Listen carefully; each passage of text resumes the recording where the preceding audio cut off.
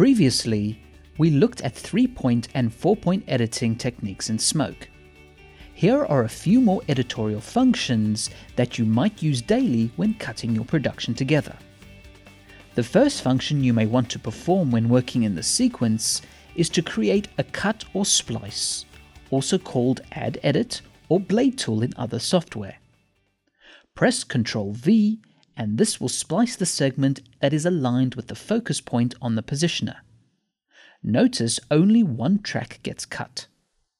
Incidentally, cutting segments also works during playback. You can start playing the sequence, and by pressing Ctrl V, you can start cutting like you would cut to the beat if you were cutting to a music video. If you wish to splice across all the tracks under the positioner, press Ctrl-Shift-V. If you want to exclude any tracks from this multi-track splicing, simply lock the tracks with the padlock icon in the patch panel prior to splicing the segments. Extraction and lifting is another common editorial function that you might use. You can use the mark in and mark out markers to mark up the section for lifting or extraction. Or you can use selections. Press Option X to remove the in and out points in the sequence. Now you can make selections in a number of ways.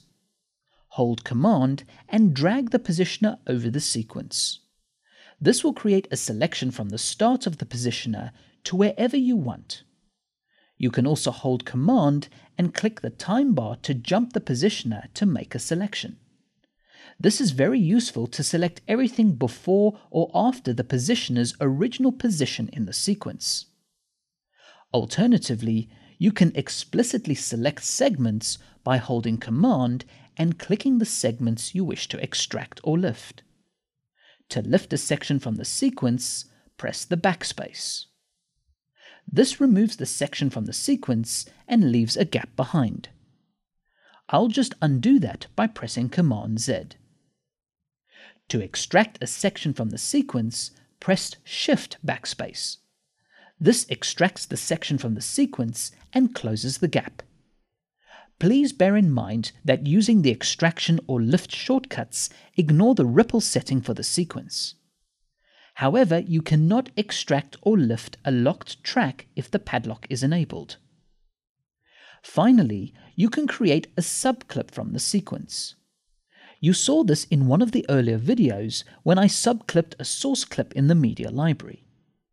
To create a subclip from the sequence, simply mark up the area you wish to subclip and go to the menu bar and create subclip.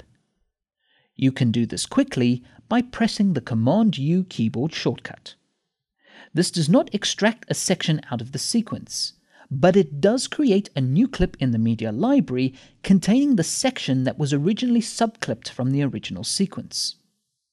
You can now select and edit it into another sequence.